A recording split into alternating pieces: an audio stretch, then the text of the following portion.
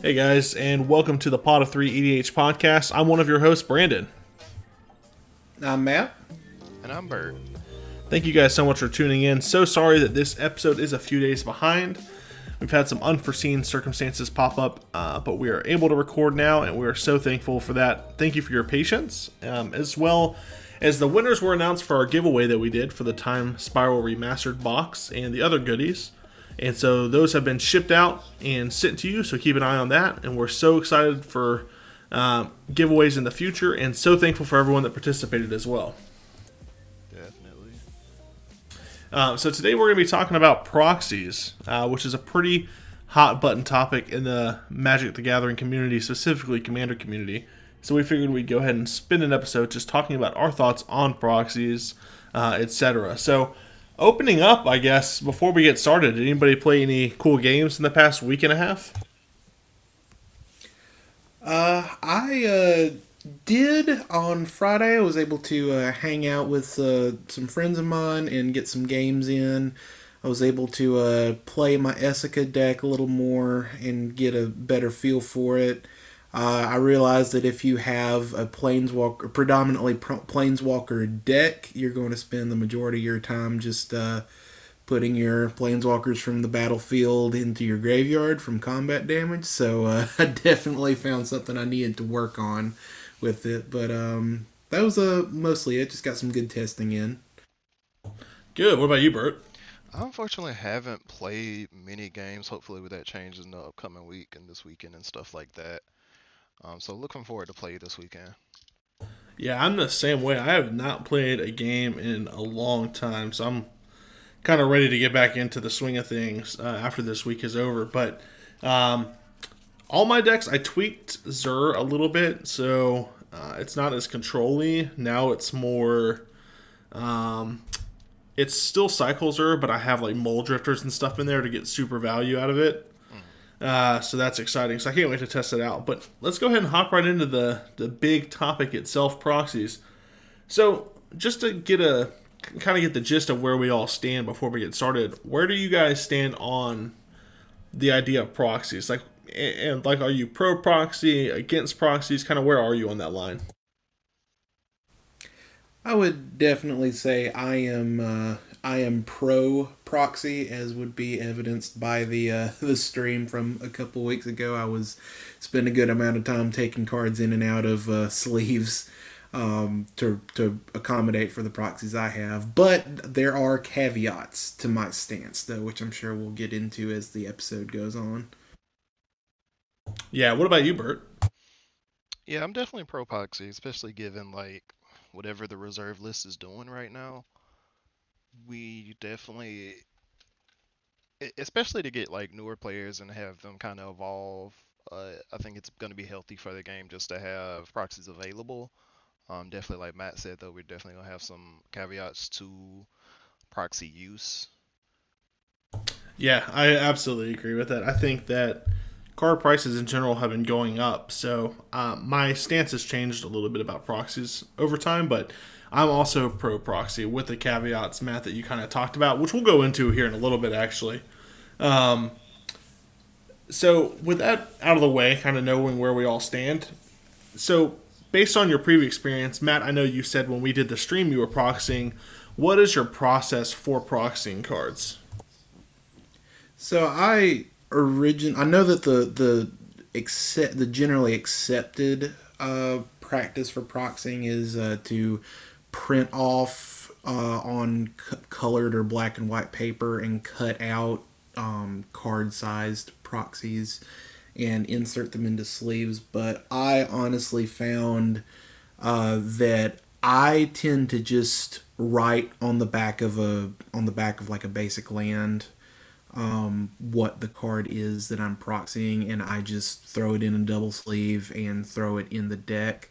I know that it's not the prettiest, and I certainly understand for any competitive events that require printed proxies, like if it's non-sanctioned and being ran through a shop that's allowing for proxies.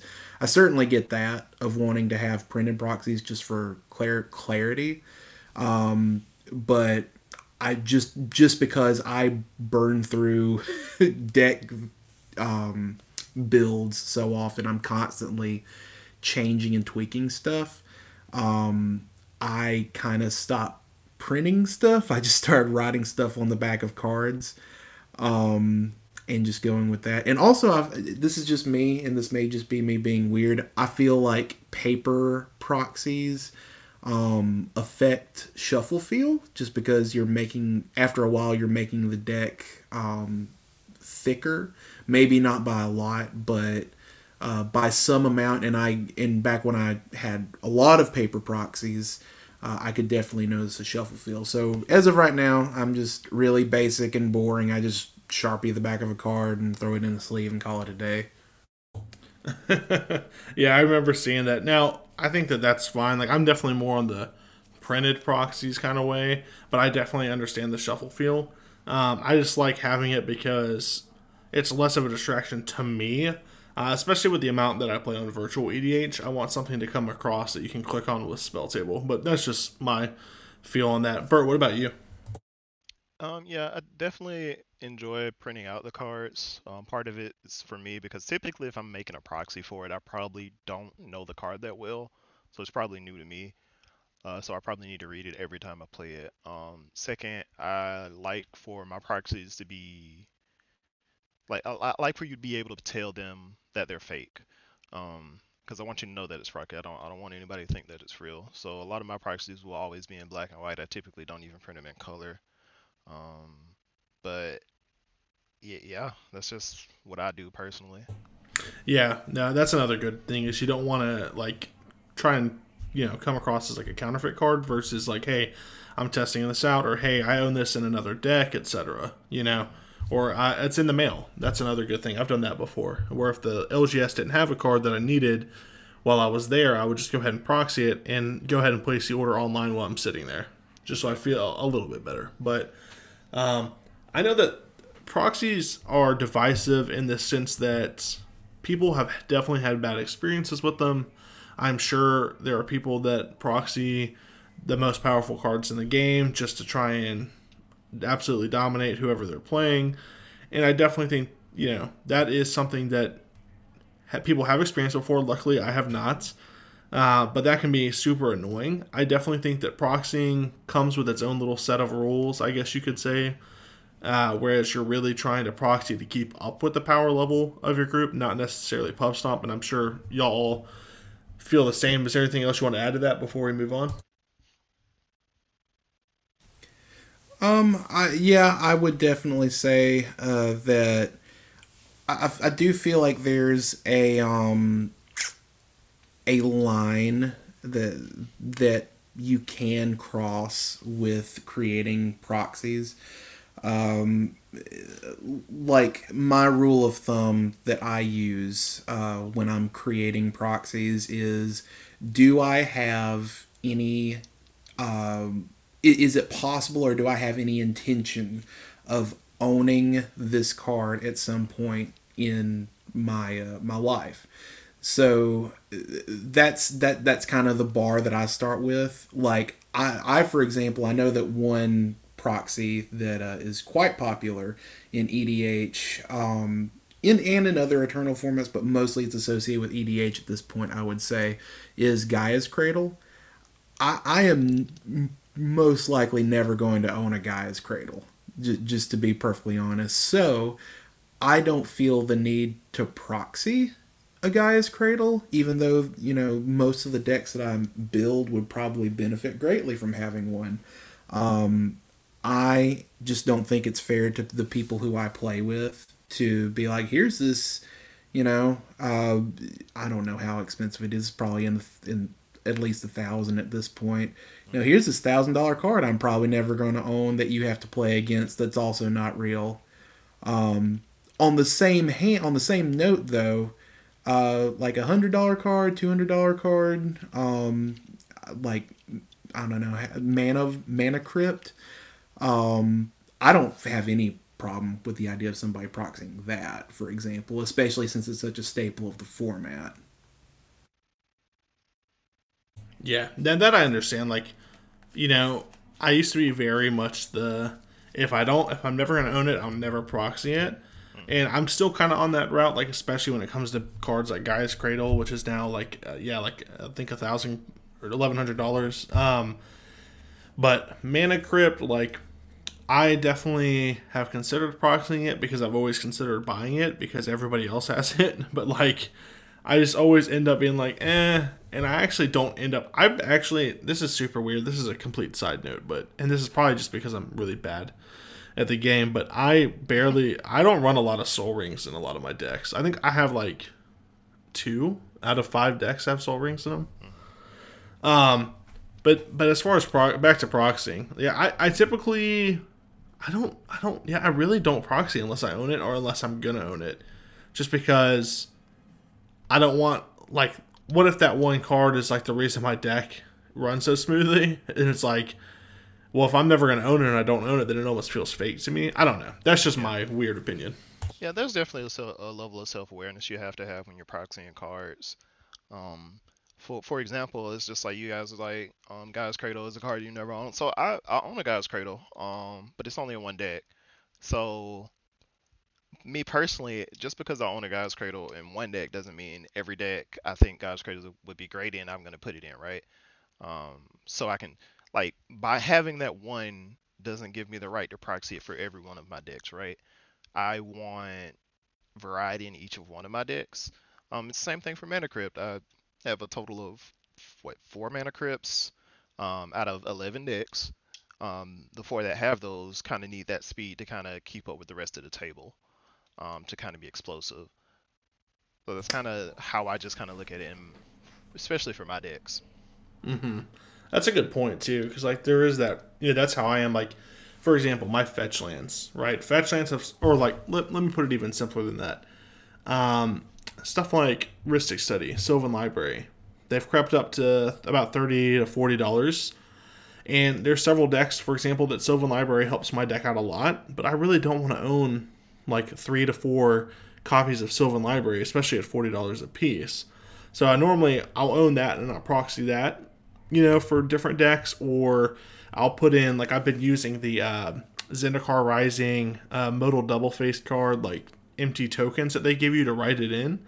And so I've been using that as a placeholder in my deck, and then I have my binder. I have a small, tiny binder that I keep to the side when I'm playing, so I can quickly pull the card out and put it on the battlefield, so the proxy gets replaced pretty quickly. But yeah, certain cards like that I'll put into every deck that needs it. But yeah, like stuff like Gaia's Cradle, I think I'm with you. I don't know if I would do something that was that powerful. And also, not every deck needs it, Definitely. Yeah, I feel like that's a pitfall people kind of fall into, is like, well, I have this one card, now every deck needs it. Like, that's not necessarily true. Build the optimum deck, but you don't, just because you own one of this card, you own one Chains of Mephistopheles, every black deck that you have doesn't need to have that in it necessarily. Exactly. Yeah, yeah, especially Chains. Or like stuff like, not every deck that plays blue needs a Pact of Negation, just so y'all know. Right. That hurts even worse when you get countered to when you're about to win the game by a proxy Pact of Negation. So I think we're on the same consensus, and I think a lot of people listening to us are as well. That don't proxy to PubStomp, but definitely if you need to proxy to keep up with your play group, like I don't think you should feel bad. I definitely think you need to have the rule zero conversation with them about that, because I mean you need to let them know, hey, I've got proxies in this deck. Their cards either I own or I'm gonna own, or I just need them. I can't afford them, but I want to be able to play. I think a lot of groups will understand that. And, a lot of people want to play against you. They don't really, as long as you're not there, like, absolutely wiping the floor with some proxies, then no one's going to mind. I promise you. So moving on, actually, that's a pretty good segue. What do you guys think, what type of environment incentivizes proxying cards? I'll start with you, Matt. Well, I think we've basically touched on the largest component of it, which is going to be pricing. Like a lot of people, myself included, who we're not necessarily. I wouldn't necessarily consider myself a budget player because I do own nice cards, but I don't want to go out of my way to own multiples of those nice cards. So once I have my one, I'm good, and if I need it in another deck, I'll probably just swap it in and out. As far as an immediate like play environment goes, I do think that your pod, your normal play group, is going to play a large role in that because if you have the ability through proxying a few cards to be on more equal footing with your immediate play group, then I don't think that they'll find any problem with that necessarily, unless your entire goal is to just proxy every card on a whim that is the silver bullet to your friend's deck. Like you'll quickly fall out of favor with people if you're doing stuff like that. But I feel like price is the main component, and also keeping up with your play group are probably the biggest environmental factors that I can think of that would cause someone to proxy. Is another thing.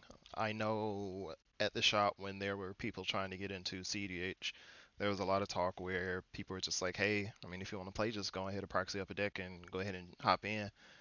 They didn't mind the proxies. They actually wanted just more people to play at that higher level. Yeah, and the saying, kind of like what we've said, is they want to play against you, not your wallet, which is something Christian used to say a lot, and he was one of the people that really want to play CEDH. And so, I mean, especially, and Bert, we've talked about this off of the microphone before, kind of like what you were saying was, especially when you're playing at that high level, like there's not really a lot you could proxy that would do more than what that format's already doing. So that's a safer environment to proxy, kind of like what you were saying. But yeah, I agree. I think the general card prices due to power creep is causing some players that need to proxy just to play the game. I mean, you can get a precon and you can do some slight upgrades, but that'll only take you so far, especially if you have like a local meta that's maybe not CDH, but definitely up there. Kind of like our LGS Commander local meta is definitely more like casual competitive. Like the decks are really strong. They have powerful synergies. And so going in to those pods with a precon, even slightly upgraded, you're really not going to fare that well. So I definitely understand that environment that incentivizes it for sure. I do think there is yet another caveat when it comes to proxying. Like we were talking about ways to proxy, printing off, writing on the back of a card, whatever to represent the card.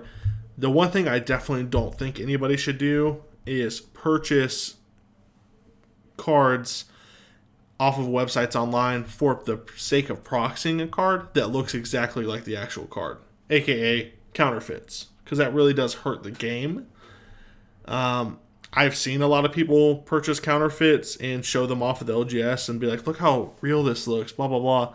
I mean, you know what I mean? Like, don't do that. Like like Bert said earlier, you want people to know that they're proxies. You know what I mean? You don't want to try and pass it off as if you have a card that you don't. Have y'all experienced counterfeits in the wild or have any strong feelings about them? I have seen like See, this is kind of where the line becomes a little blurry. Is because I wouldn't consider buying I consider buying proxies and buying counterfeits to be kind of two separate things. Because by what I mean is, if I was to order a card that someone has altered to and this wouldn't be considered an alter also, because you're buying a completely fabricated card, not the card itself. Like if I was to buy a Soul Ring, which is not actually a Soul Ring, like it's Soul Ring, but the art is Smeagol from Lord of the Rings holding the ring, and it's not, the card itself is not Soul Ring. It itself is fake. That is not trying to pass itself off as a Magic card, because that's just I would consider like a high quality, premium, if you will, proxy that you've decided to spend money on. I don't think there's any problem with that. I do think that spending money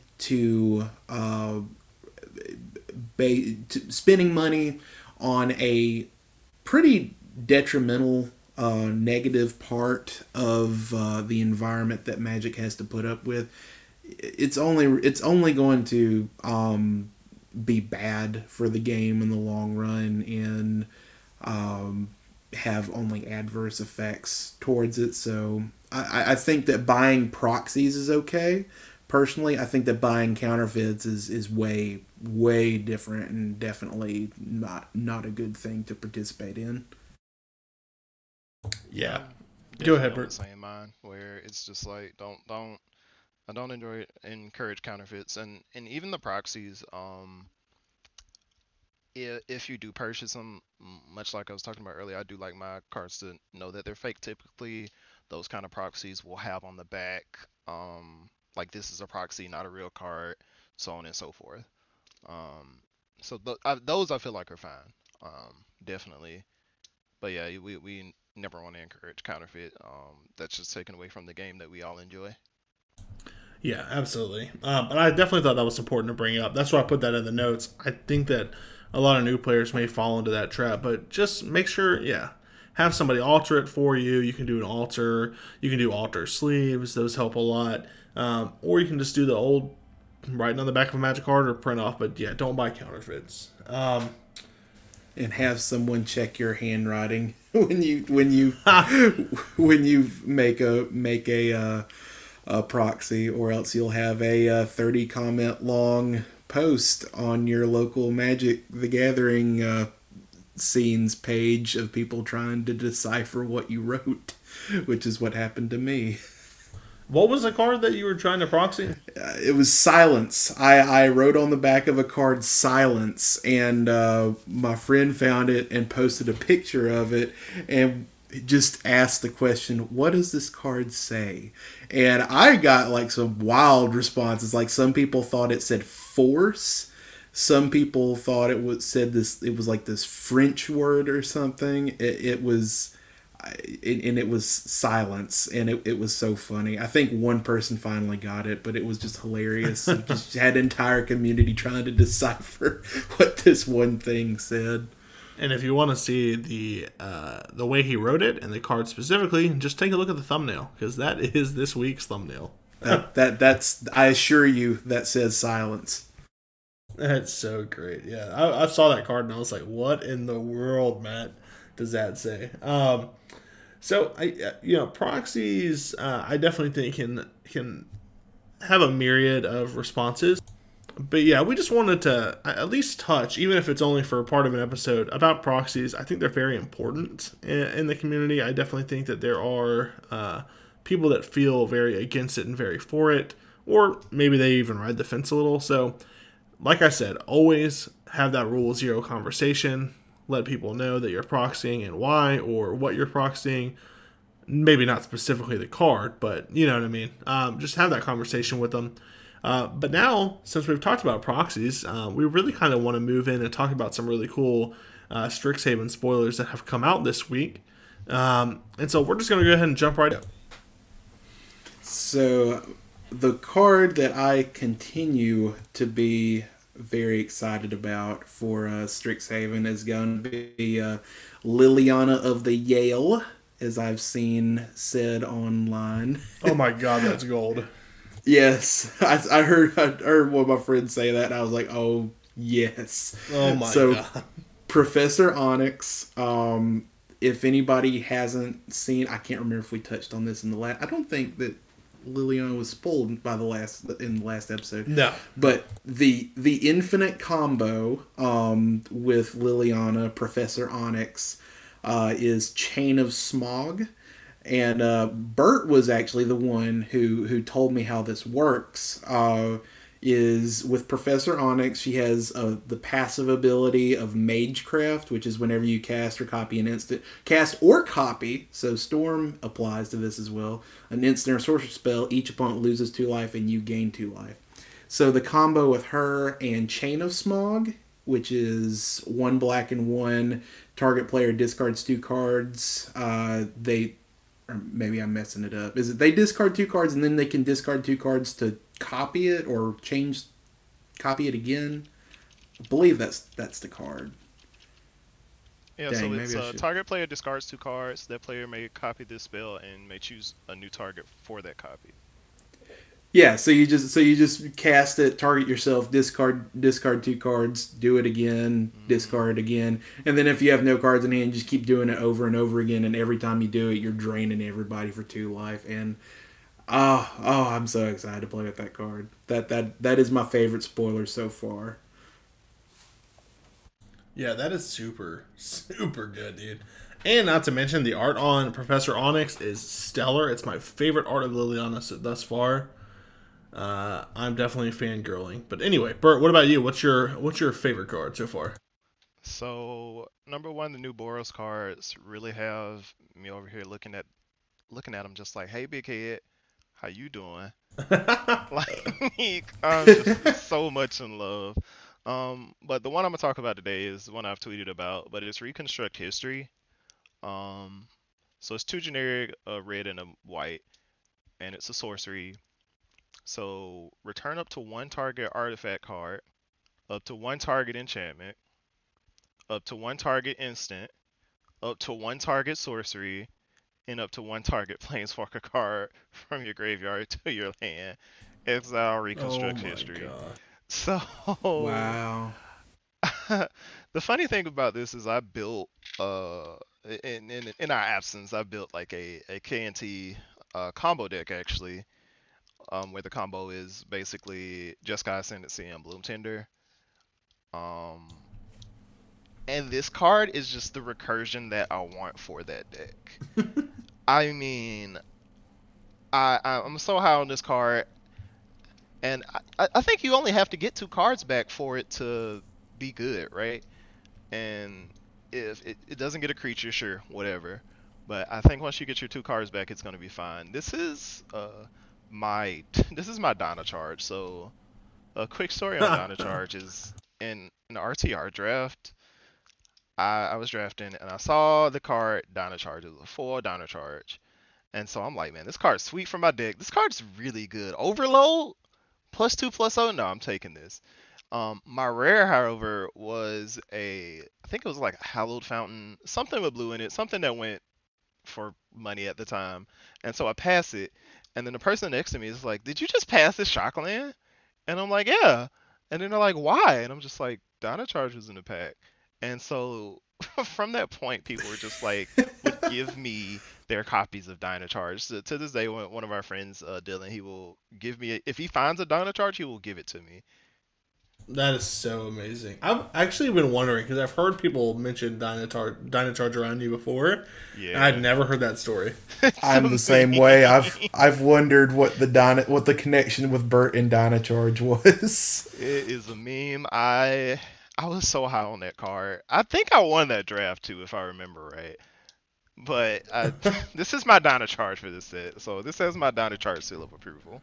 That is actually so great. I also just realized something about this set. They reprinted Grinning Ignis. I just noticed that. So that will make historic fun for people that play Arena with Grinning Ignis and Burgi. But my card that I'm stoked about, now I don't know what in the world I'm going to do with this card yet, but number one, it's a legendary creature named Cody, which is all I ever needed. And it's a Codex construct. You cannot cast permanent spells. It's a 3 mana 1/4. Pay 4, tap it, add Wooburg to your mana pool. When you cast your next spell this turn, exile cards from the top of your library until you exile an instant or sorcery card with lesser mana value. Until end of turn, you may cast that card without paying its mana cost. Put each other card exiled this way on the bottom of your library in a random order. That just sounds like 5-color spell slinging good stuff, and I'm all about that, especially if it's a legendary creature named Cody that's colorless. Definitely really sweet. Yeah, this set is looking really, really good. I definitely, one thing I want to talk about real quick before we go into more spoilers, I am so impressed and so blown away by the Mystical Archives cards that they're doing. Like, they're so good and it looks so amazing. Like, I can't get over the way that the art style for those Mystical Archives are absolutely stunning, and I can't wait. I grossly I grossly underestimated how many of these they were doing also. Like, there are so many that they're printing. At this point, I think it's like, what are you supposed to get? Like, is there like one in each pack by this point now? Yeah, At least something? one. At least is one. what I've seen. Okay, all right, that makes sense because there's just a ton. Yeah. 126 cards. The Japanese ones Oh, are God, don't by get me far my started. favorite. Oh, yes. By the way, did y'all see? I just like in the last day or so, wasn't there like a plagiarism claim made Yeah, I saw against that. one of those? I didn't read too far into it. It's like the Crux of Fate was somebody else's art or something. Like, I don't want to spread misinformation, so I don't. I was definitely waiting for some more info to come out, but Yeah. I saw the tweet about it, and it was pretty close. The Nicobolus and the Crux of Fate art was literally just, it looked like they had just copied and pasted it from, I forget the DeviantArtist's name, but from their DeviantArt. Oh, dang. No, I had not heard about that. Or I had heard about it, I just didn't know the details. And then there's the whole hot and cold takes on Faithless Looting. I stand Faithless Looting. Y'all will not in my podcast. We stand Faithless Looting. I like it because what people don't understand is that this was all, I think it was acrylic painted, and the fact that they were able to get the skin tone to look so real that people thought it was photoshopped is an actual compliment, because that is amazing. Mm-hmm. Man, that is some creepy art. It is definitely. It's like the Carly. It's like what is it, Hushbringer? Yeah. Yeah. Everybody was like. Now, one thing about this set, which, man, I used to have a Kaikar Winds Fury deck, but it was more like Cantrip Storm. Now I want to build the Spirit version, because we have so much cool Spirit stuff at least in those colors. Like, we have Hofri, Ghostforge, the Dwarf Cleric, 3 and Boros. Spirits you control get +1/+1, have Trample and Haste. The other part is irrelevant to me. Whenever another non-token creature you control dies, exile it and you can create a copy of it, except it's a spirit. Whenever this creature leaves the battlefield, return the... Anyway, I like the spirit part. I think that's really cool. The second part is pretty cool. And then we also have Venerable Warsinger, which is a spirit cleric. There's just so many cool spirits stuff going on in this set. And Boros, which is super cool. I would be tempted to say that Hofri is my vote for the best legendary creatures so far, with the most commander potential. However, I think the fact that he's Boros and you don't have black or blue in his colors may make deck building with him a little bit difficult, especially since you're dealing with spirits, which are predominantly I would say Esper colored. So I could see that being an interesting deck building challenge for somebody to undertake. But no, Hofri is very sweet. Yeah, and also we have a whole new kind of hate bear. So, Strict Proctor, 1 and a white, 1/3 spirit cleric, flying.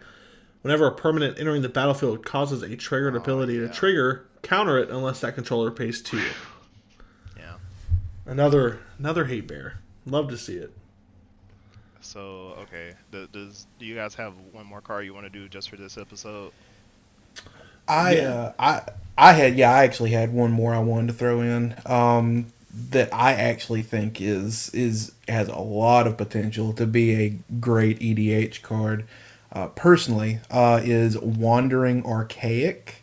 If y'all haven't seen him, yes, I think he is sweet because he's just a passive card advantage in a way because he's a 5 mana 4/4 avatar and he's colorless, so he can go in any deck. Whenever an opponent casts an instant or sorcery spell, they may pay two generic mana. If they don't, you may copy that spell, and you may choose new targets for the copy. So, if you're playing with somebody and they mystical tutor, and they either choose not to or don't have enough mana to pay, you get a free mystical tutor, and that can go for any instant or sorcery. I think he is very cool, and I think there's a lot of potential there for him to be a really good EDH card. Yeah, I agree with that absolutely. Bart, did you have another one you want to talk about? Yeah, but it's a cycle. It's just gonna be the campuses. They're basically guild gates, but they have another ability where you can pay for and tap and then scry one. And I just like that. I just like having lands that do stuff, especially a budget lands that's go to do stuff because they're at common, right? So the Burrows decks get to scry one for 5 mana technically, which is gonna feel bad, but at least you have the option. I mean, in grinding games of Commander, it'd be better to have that than in Guildgate. At least you get some value if you have nothing else going on. Strictly better Guildgate. I think mine it's a black instant, Sinister Domain. So here's how it reads. You may pay 1 in a black rather than pay the spell's mana cost. If you paid the 1 in the black cost, an opponent draws a card. Exile target creature or planeswalker. Yeah, no, that card's sweet. Typically it's 3 in a black. But I love the fact that, like, depending on the situation, you can either pay the 4 mana, or if you maybe they're hell bent and you just give them 1 card, or maybe they have too many cards and it doesn't matter. At that point, you have the ability to pay 2 mana to exile target creature or planeswalker. Exile is the most important part of that card. Do you have to give the card to the person that you targeted the thing for, or is it just an opponent? An opponent. So yeah, you just make a friend too. Yep, you can literally do it to anybody. I didn't even think about that. That's an even better part. Question that I want to ask y'all because this came up in. I mean, of course, if we have time for this as well, but how do y'all think the learning mechanic is going to impact EDH and the non-use of sideboards or wish boards? Do you think that this might be a push to change that, especially since Wizards wants to pivot to supporting EDH so much? So I don't think so, and the only reason I say that is because Learn also has a little caveat tagged on the end of it, because it's Learn and you may reveal a lesson card you own from the outside of the game, put it into your hand, or discard a card to draw a card. So I don't think a lot of the EDH players are going to go for the lesson cards. I don't think they might have a lesson board, lesson plan, I guess is what we would call it. That might be cool, but I do think it's just going to be the loot effect a lot of times in EDH. Yeah, I think wish abilities in EDH are a little difficult, and the Learn. I mean, correct me if I'm wrong, but so far the Learn, the spells that you can get, the lessons are not super crazy. Mm-hmm. unless they're trying to do like what they've done before and just save all the really sweet ones for right next to release. They've done something like that before because, if anything, if they're wanting to introduce a new mechanic, I have to imagine that they're going to try to at least make it kind of cool. So I'm still kind of optimistic for it because I think we've mostly seen like common and uncommon lessons so far. Yeah. Also, I think this is super interesting too. We got a legendary creature, and it's a modal double face card. Except for the other side is a sorcery. Yeah, that card's sweet. And the ability to play that in the command zone and have access to that, especially because the sorcery you can make it cost less, is super interesting. It's almost like it's not a planeswalker, but it's kind of like Oathbreaker in that sense. Like you have that spell in the command zone. And the card is super dope. So Shadow Inner Sleeves are going to be mandatory from now on because like every other card has two faces now. Everything is an MD. What is it? Modal double. There's some term for it. I can't remember what it is. MDFC. MDFC, yeah, modal double face card. Almost every one of them is something to that degree now. Yeah, I'm every day I'm more excited about this set. Like I think they've really done it's a really cool direction, and I'm really excited about it. I haven't been this excited since Throne of Eldraine. All right. Just hope it's not another Throne of Eldraine. At the end of the day. Ban. But yeah, I think that about wraps up for this episode. I mean, I just wanted to, we just wanted to touch base about proxies, talk a little Strixhaven, get a little excited about that. Let us know what cards you guys so far are wanting to get for your commander decks. This set looks super awesome. We also have a Spirit Dog, so that's cool. But anyways, thank you guys so much for listening. Thank you for your patience with the delayed episode. We are going to be back on schedule starting this Thursday. We'll have another episode come out, and then every Thursday after that for the foreseeable future. Thank you guys so much. I'm Brandon, and you can find us on Twitch at twitch.tv/pod3, the number 3, MTG. We're going to start streaming a little bit more frequently just to get some cool commander games or deck building or whatever live. You can also find us on Twitter at pod3mtg, and we have a Facebook page at pod3mtg on Facebook. So check us out, follow us, interact with us. We'd love to hear from y'all.